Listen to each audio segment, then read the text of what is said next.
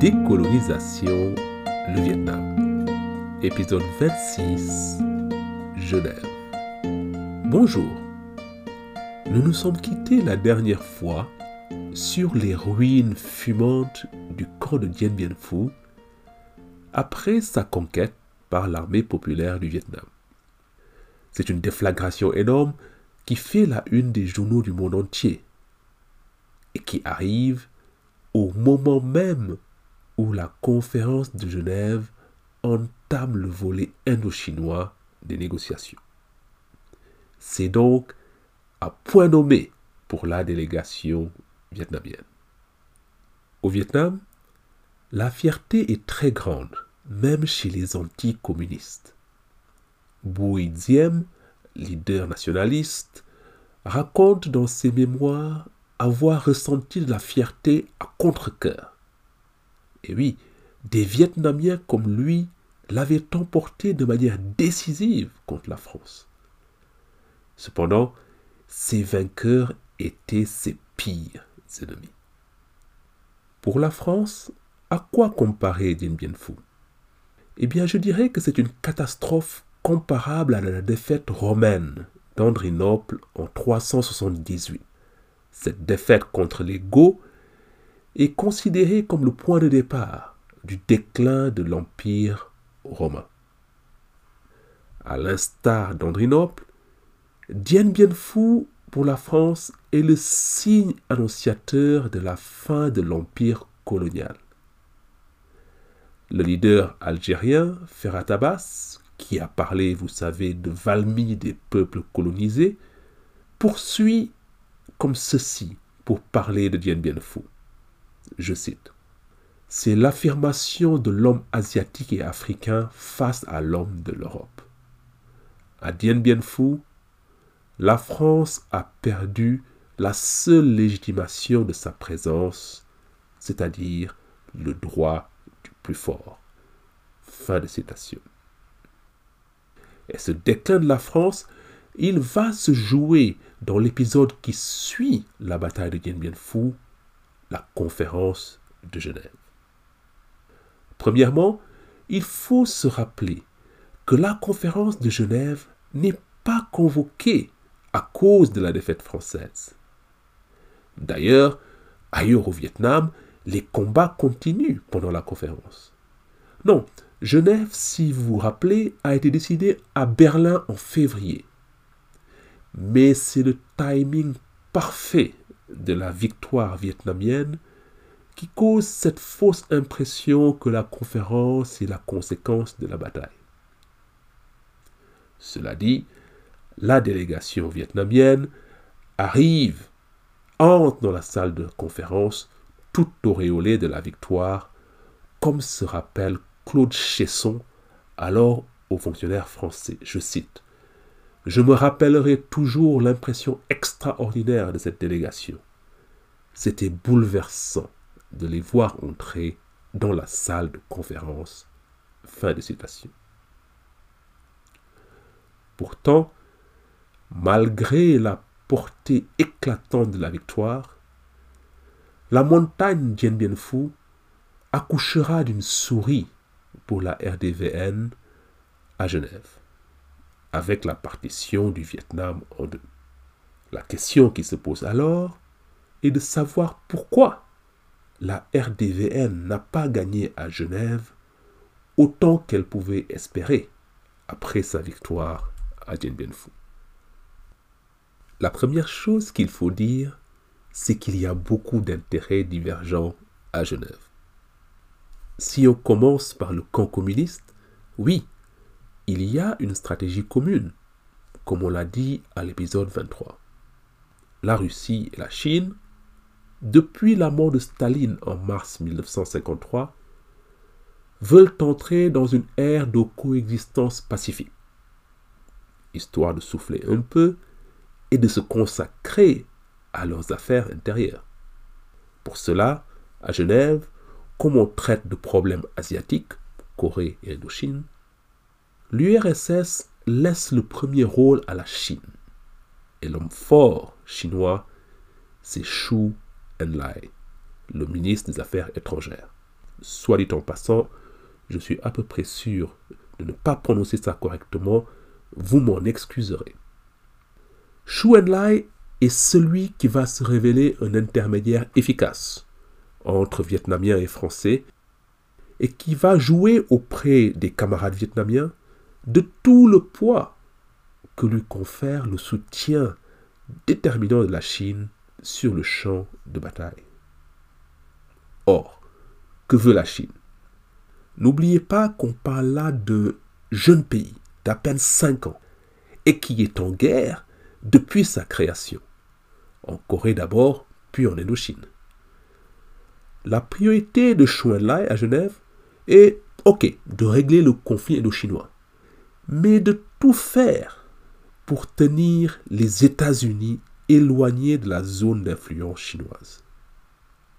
Et si pour cela, les petits frères vietnamiens doivent calmer leurs ardeurs, eh bien soit. C'est la raison pour laquelle le principe même de la partition du Vietnam est discuté avant même l'arrivée à Genève entre partenaires communistes. D'autre part, les Chinois veulent montrer aux États-Unis, à leurs alliés, mais aussi aux nouveaux pays asiatiques comme l'Inde, la Birmanie, ils veulent montrer à tout ce monde qu'il n'y a pas de risque d'extension communiste en Asie. Et oui, les Chinois veulent éviter de voir les pays nouvellement indépendants en Asie entrer dans le giron américain. Pour cela, la Chine fait le choix de neutraliser ces pays.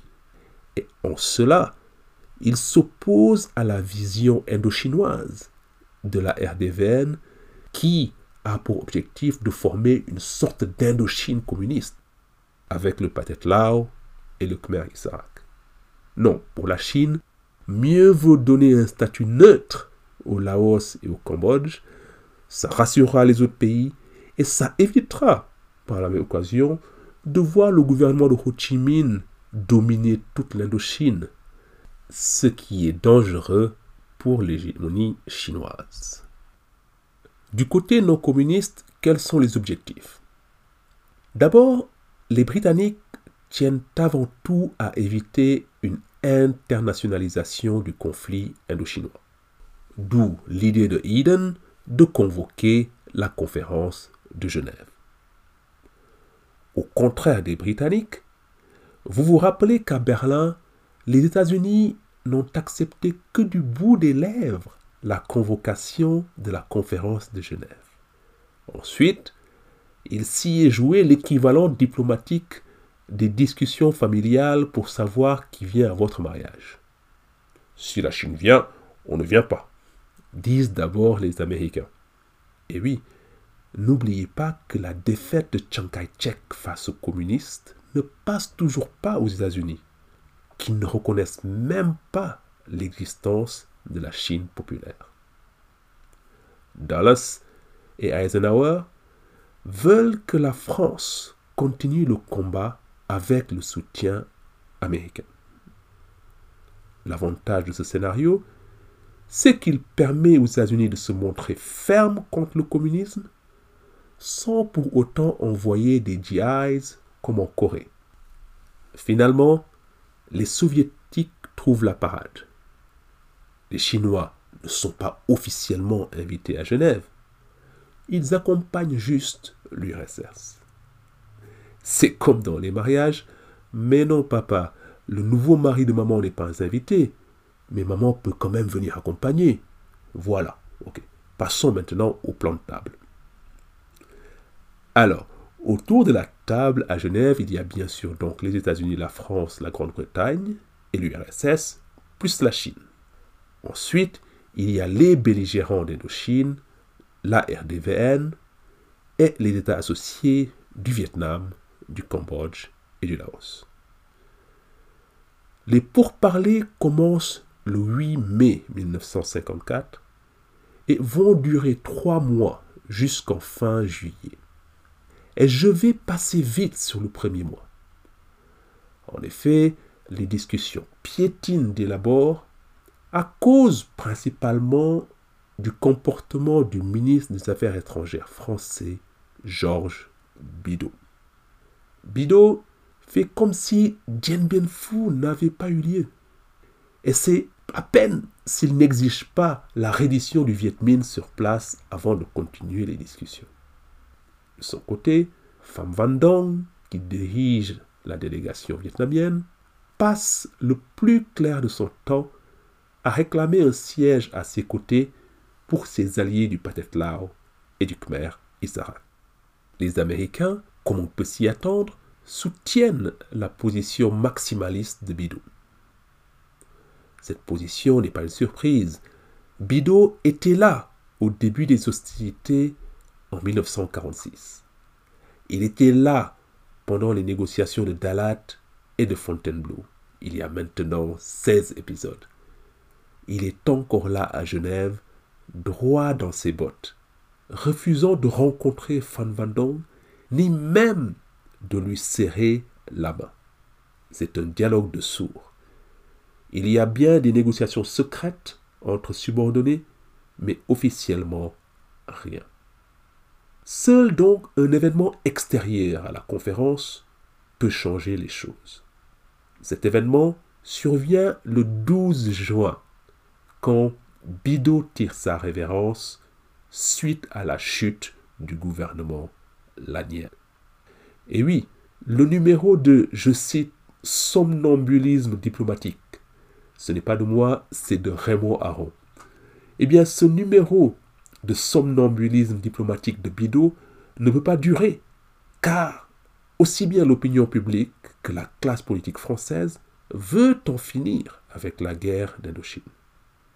Par conséquent, après 7 semaines et demie, c'en est fini de la phase Bidot à Genève, et après 7 ans et demi, c'en est fini aussi de la phase Bidot de la guerre d'Indochine.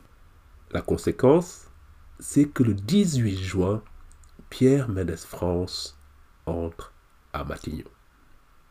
Et ça change tout.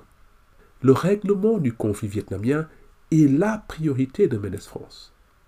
Et il s'arroge le portefeuille des affaires étrangères pour montrer qu'il ne plaisante pas.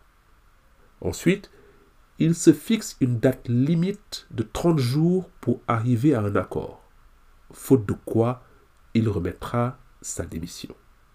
Ça, c'est la carotte. Le bâton, c'est que Mendès France dit clairement à Pham Van Dong et à Chou En-lai: si on ne trouve pas d'accord, les gars, 1. J'envoie le contingent en Indochine. Et 2. Vous voyez mon ami américain là, la montagne de muscles au fond de la salle. C'est un grand malade et il aime la bagarre. Si vous ne voulez pas avoir affaire à lui, alors faites affaire avec moi. Mendès France brandit ainsi le spectre d'une escalade et d'une internationalisation de la guerre en cas d'échec à Genève. Chose que veulent à tout prix éviter tous les pays autour de la table, sauf peut-être les États-Unis. Conséquent, Chou En-lai a maintenant en face un interlocuteur, un vrai. Et il va faire les concessions nécessaires pour négocier avec Pierre Mendès France. Soit dit en passant, personne n'y fait attention à Genève, mais il y a aussi du changement côté Bao Dai. L'empereur, de peur d'être lâché par la France, limoge le prince Bu Lan et nomme notre vieil ami Ngo Dinh Diem au poste de Premier ministre. Diem, vous vous rappelez, l'ancien ministre de Bao Dai en 1930, Diem qui, dès 1947, s'était lavé les mains de la solution Bao Dai de Pignon, eh bien, Diem arrive au pouvoir avec l'assentiment des États-Unis. Mais bon, à Genève, l'État associé du Vietnam n'a pas vraiment voix au chapitre. Avec le remplacement de Bidot par Mendès France côté français, il y a donc maintenant 2 camps à Genève, ou alors tous les pays et les États-Unis en face. D'un côté, la France, la Grande-Bretagne et les 3 pays communistes veulent arriver à un accord. De l'autre, les États-Unis, eux, savent qu'ils ne peuvent plus compter sur la France. Ils prennent donc leur distance, car ils savent qu'un accord est désormais inévitable. Les États-Unis restent dans la salle de conférence, mais ils se mettent bien au fond et ils boudent. Dès le 23 juin, Chou En-lai rencontre Pierre Mendès France à Berne. Au cours de cette rencontre au sommet, les deux hommes se mettent d'accord sur les chantiers de travail. Premièrement, la Chine montre son intention de reconnaître les royaumes du Laos et du Cambodge et de ne pas y intervenir si les États-Unis n'y interviennent pas non plus. Deuxièmement, le principe d'une partition temporaire du Vietnam est acté. Reste à savoir où mettre la ligne de démarcation. Troisièmement, on s'accorde que des élections ultérieures doivent être tenues pour réunifier le Vietnam sous un seul gouvernement. C'est la première fois que la France accepte ce principe d'une division temporaire du Vietnam au 18e parallèle, alors que le Viet Minh réclame une partition au 13e parallèle. En parenthèse, si vous avez oublié vos cours de géo, un parallèle, c'est un cercle imaginaire qui relie tous les lieux sur une même latitude. À partir de l'équateur, on monte et la RDVN réclame un parallèle plus près de l'équateur, au 13e, pour garder une portion de territoire plus conséquente, comprenant le nord et le centre du pays. La France, elle, veut faire remonter la ligne de démarcation jusqu'au 18e parallèle, pour ne laisser à la RDVN que la partie nord. Voilà pour les chantiers. Pour y travailler, Chou En-lai se lance dans une véritable course à la paix. Et son contre-la-montre commence après sa réunion avec Mendès France. Après sa rencontre, Chou En-lai quitte Genève et prend l'avion pour l'Asie, pour consultation avec Mao. Sur le chemin de Pékin, il fait des escales super importantes en Birmanie, chez U Nu, et en Inde, chez Nehru. Chou En-lai rassure ses partenaires indiens et birmans. Il leur répète qu'il n'y a pas de risque de voir la Chine ou la RDVN chercher à exporter le modèle communiste dans les autres pays d'Asie. Par conséquent, Nehru et lui s'accordent sur le fait que le Laos et le Cambodge doivent rester neutres, c'est-à-dire non communistes et non alignés sur les États-Unis. Et le 29 juin, la Chine, l'Inde et la Birmanie signent un document très important qui est passé à la postérité sous le nom des 5 principes de la coexistence pacifique. Cette déclaration est annonciatrice du mouvement des non-alignés dont le sommet de Bandung en 1955 sera le symbole. Deuxième étape pour Chou En-lai, Liu joue au sud de la Chine, où il tient 2 jours de réunions cruciaux avec Ho Chi Minh et le général Giap du 3 au 5 juillet. Pendant ces 2 jours, Chou En-lai convainc la RDVN qu'une intervention militaire américaine est plus que probable en cas d'échec à Genève. Pour éviter ce scénario catastrophe pour l'indépendance vietnamienne, aussi bien que pour la sécurité chinoise, Chou En-lai convainc Ho Chi Minh et Giap qu'il faut 3 concessions majeures. Premièrement, nous l'avons annoncé, la RDVN doit abandonner ses ambitions indo-chinoises et accepter une fois pour toutes la neutralisation du Laos et du Cambodge. Deuxièmement, il faut une partition temporaire du Vietnam, non pas au 13e parallèle, non, mais au 16e ou au 17e.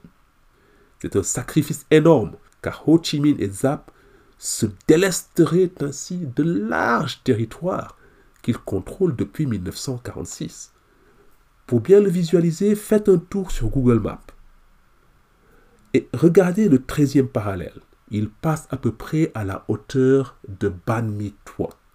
alors que le 17e passe 500 km au nord, au niveau à peu près de Quang Tri. C'est une concession énorme pour les Vietnamiens, car ce territoire comprend une des plus grandes zones d'influence vietnamienne.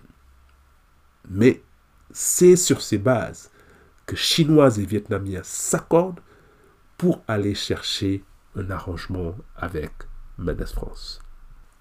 De là, Chuen Lai part rendre compte à Mao et Ho Chi Minh revient au Vietnam et les concessions de Liu Ju, y compris la division temporaire au 16e ou 17e parallèle, sont avalisées au 6e plénum du Lao Dong du 15 au 17 juillet 1954. Ho Chi Minh et le secrétaire général du parti Trong Chin prennent la parole à tour de rôle pour expliquer qu'il faut absolument un armistice pour éviter que l'ennemi, qui est désormais américain, ne prolonge la guerre. Et c'est ici qu'il faut repenser à ce dont on a parlé précédemment, à savoir qu'en 1954, il est plus que difficile pour la RDVN de maintenir l'effort de guerre car sa population et son armée sont à bout de souffle. La dernière phase de la conférence de Genève commence le 10 juillet et il y a urgence car il reste 10 jours avant la date butoir fixée par Médès-France. Le chrono tourne et les discussions s'accélèrent à un rythme frénétique jusqu'au 21 juillet, où sont signés les accords de Genève. Qu'est-ce qu'il y a dedans? Il y a d'abord un armistice qui précise les modalités de regroupement des troupes de part et d'autre du 17e parallèle.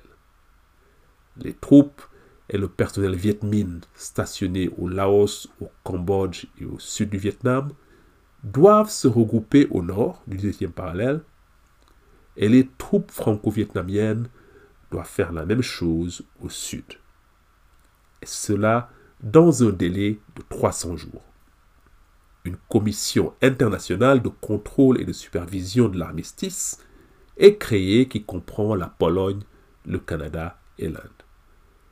Enfin, des élections sont prévues pour juillet 1956 pour unifier le Vietnam sous une seule administration, soit RDVN, soit État associé du Vietnam. La guerre française au Vietnam est terminée. Médès-France déclare à la conférence de clôture que la paix n'est pas parfaite, mais c'est la paix quand même. C'est la fin des hostilités qui durent depuis 1945 ou 46. Et il est important qu'on s'y attarde et qu'on marque l'occasion d'une pierre blanche. Pour dénier à Ho Chi Minh l'indépendance proclamée le 2 septembre 1945, la France a envoyé près de 500 000 soldats et elle en a perdu plus de 100 000. Le bilan est plus difficile à établir côté vietnamien, mais on estime que 500 000 civils et militaires ont perdu la vie. Avec les accords de Genève, tout ça, c'est fini.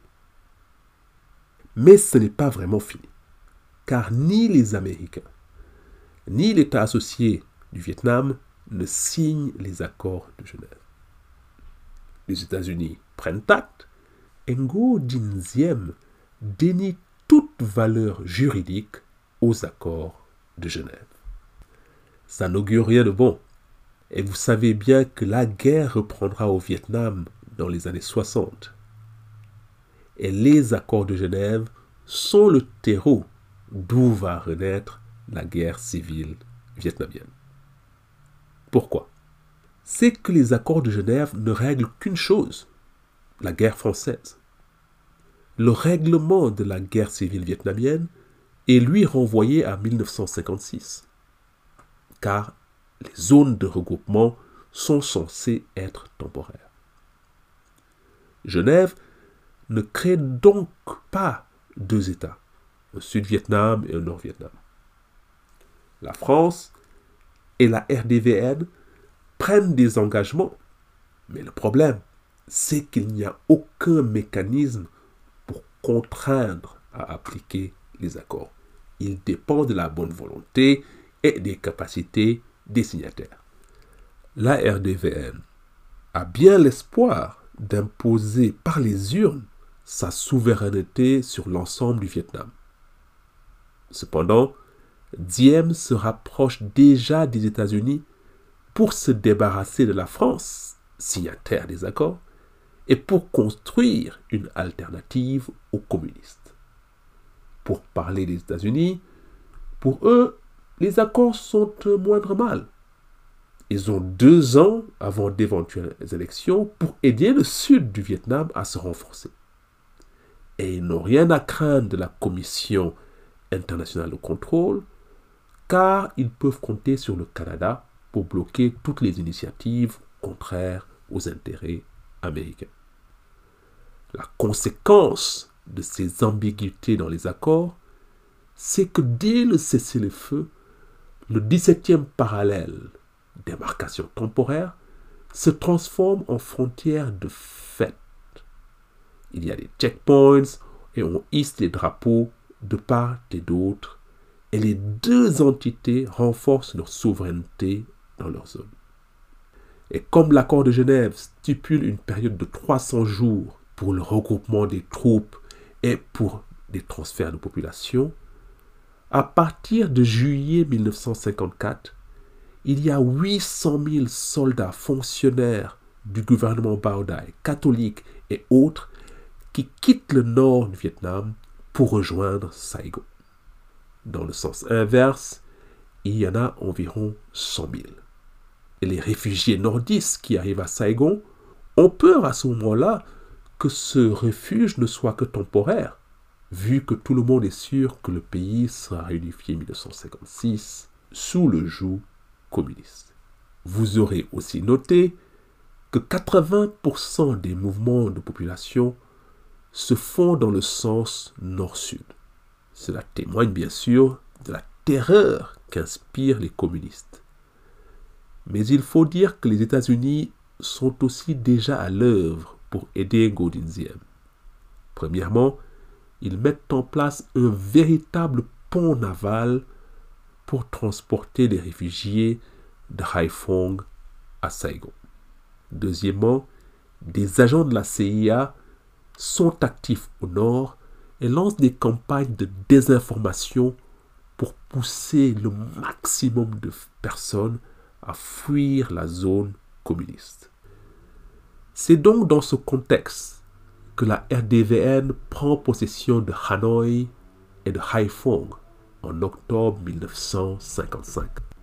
La priorité du gouvernement de Ho Chi Minh, c'est d'étendre et d'asseoir sa souveraineté sur tout le territoire et surtout sur les grandes villes que la RDVN n'a jamais contrôlées.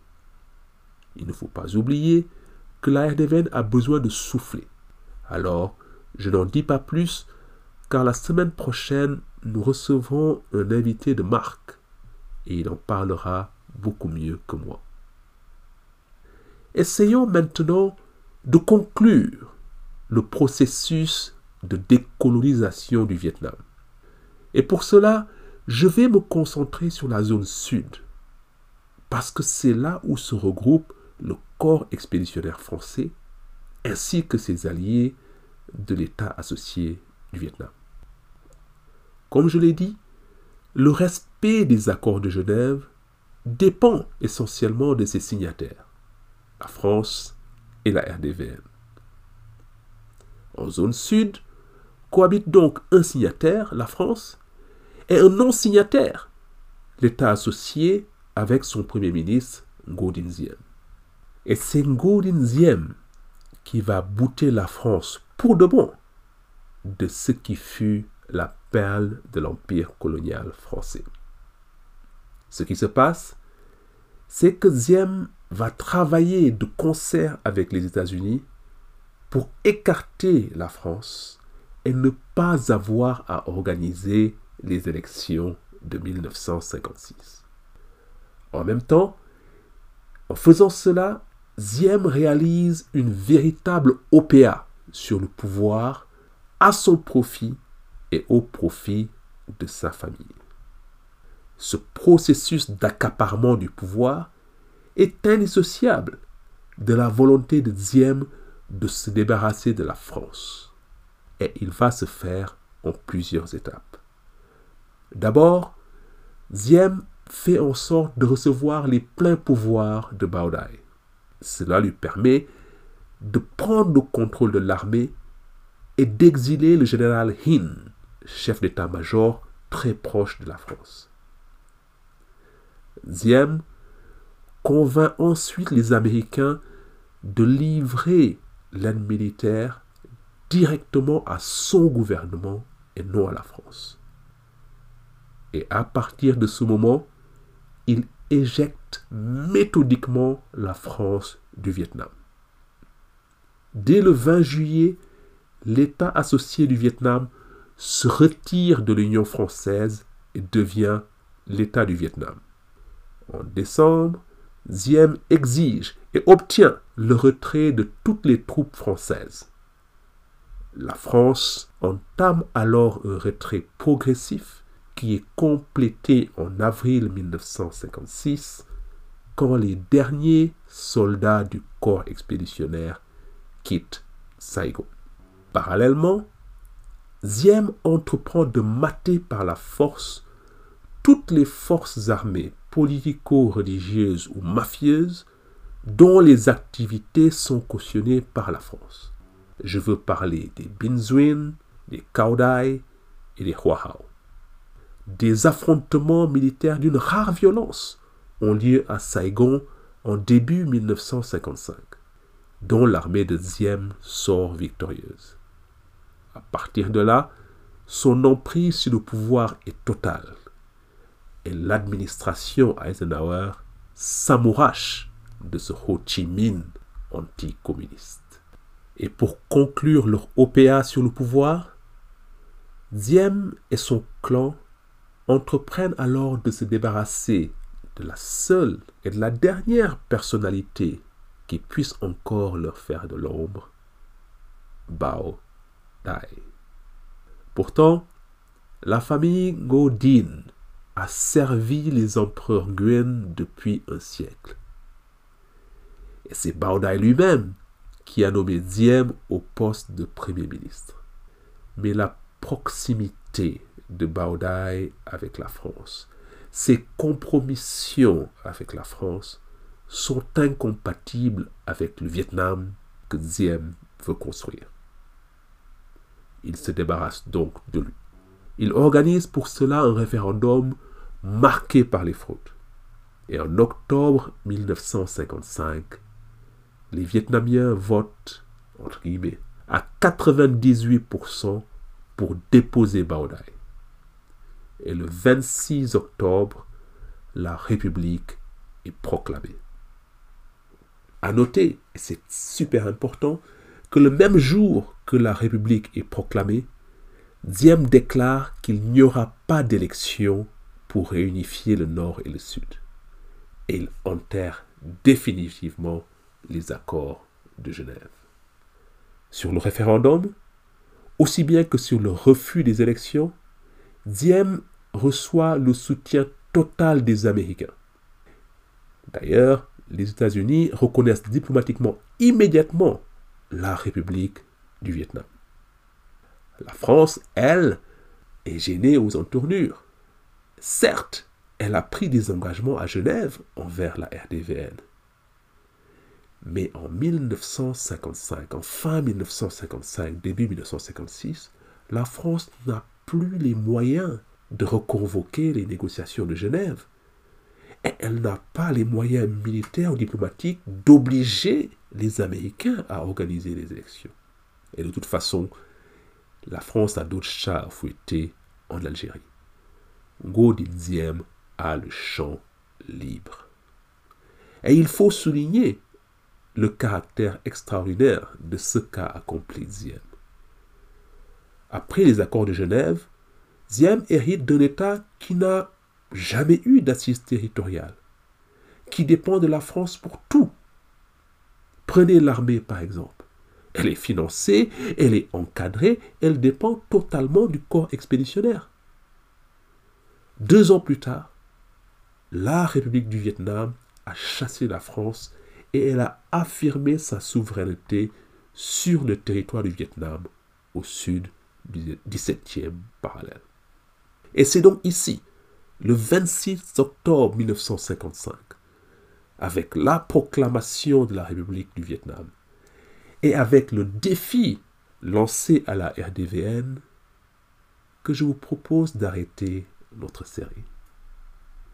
À cette date, le corps expéditionnaire français a presque fini d'évacuer le Vietnam.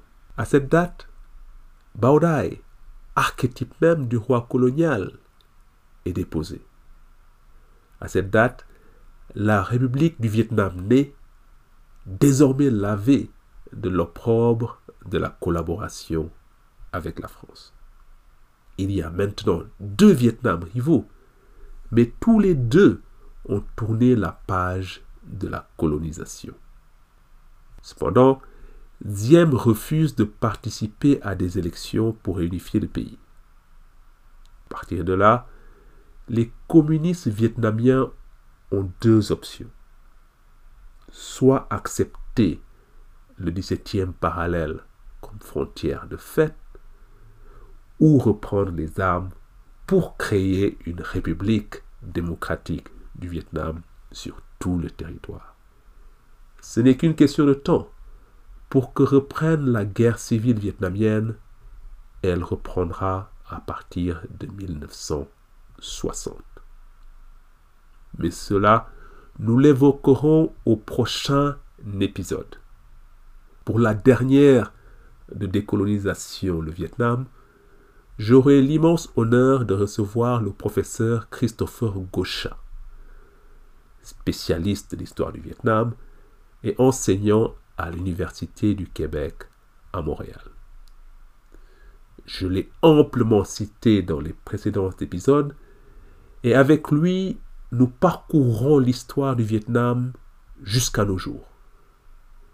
Le professeur Goscha nous aidera ainsi à mettre le temps colonial en perspective et à le resituer dans la longue durée de l'histoire du peuple viet. D'ici là, je vous remercie encore pour votre fidélité. Merci à tous celles et tous ceux qui se sont abonnés au podcast sur iTunes, Spotify et autres. Et si vous voulez aider le podcast à grandir, le plus simple est de laisser des commentaires et des 5 étoiles sur iTunes. Je vous dis merci encore et à la prochaine fois. D'ici là, portez-vous bien et salut